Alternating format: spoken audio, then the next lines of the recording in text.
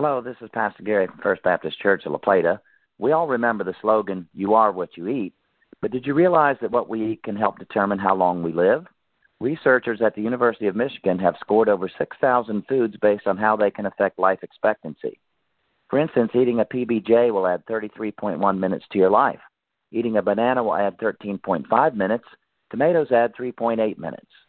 There is a darker side to this research, however. Eating certain foods can reduce life expectancy. For instance, drinking soda takes 12.4 minutes off your life, a cheeseburger 8.8 minutes, and a hot dog 36 minutes. For perspective, the annual effect of consuming a soda a day reduces life expectancy by 3 days per year. The annual effect of consuming a hot dog a day reduces life expectancy by 9 days per year. The Bible teaches in James 4:14 that life is short-lived anyway, stating, quote, "For what is your life?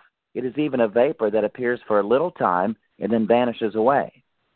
God is the giver and taker of life. Even so, we should be good stewards of our bodies, which are His temples. We are free to eat whatever and whenever we want.